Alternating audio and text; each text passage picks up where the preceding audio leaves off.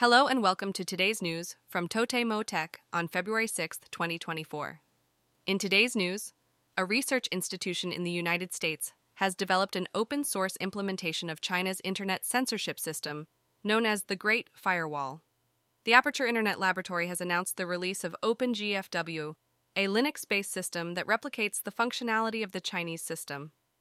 This development raises questions about the global impact of internet censorship and the implications for online freedom. Moving on to our next story, a researcher from NLA University College in Norway has analyzed the media coverage of an unusual form of climate change protest. Oleksandr Kapranov studied reports of people throwing food at famous paintings as a way to draw attention to the urgent need for action on climate change. The analysis explores the effectiveness of such protests in raising awareness and stimulating public discourse. Next, the Tokyo Metropolitan Government has utilized digital technology to provide a 3D viewer showcasing the damage caused by the Noto Peninsula earthquake. The Tokyo Digital Twin 3D viewer now includes geographical data related to the impact of the earthquake that occurred in 2023. This innovative approach allows users to visualize the extent of the damage and assists in planning for future disaster mitigation strategies. In entertainment news, the highly anticipated musical adaptation of JoJo's Bizarre Adventure, Phantom Blood, has faced setbacks. The production companies Toho and Imperial Theater have announced the cancellation of the first 4 performances, including the opening night, due to insufficient preparation time.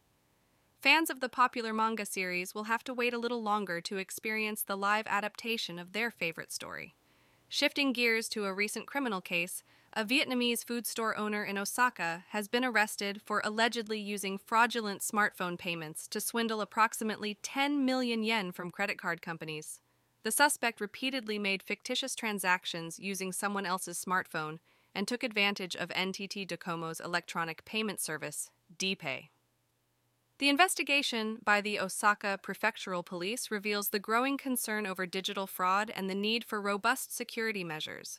In technology news, the Mainichi Shimbun, one of Japan's leading newspapers, has launched an English news app specifically designed for Apple's latest product, the Apple Vision Pro. The app provides English-language articles from the Mainichi for users of this cutting-edge device, catering to the growing demand for convenient access to news in multiple languages. And finally, an update on the ongoing investigation into fraudulent DPay transactions.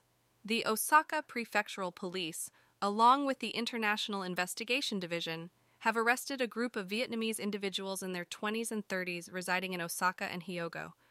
The group is suspected of using other people's smartphones to carry out fraudulent transactions, resulting in the theft of more than 20 million yen.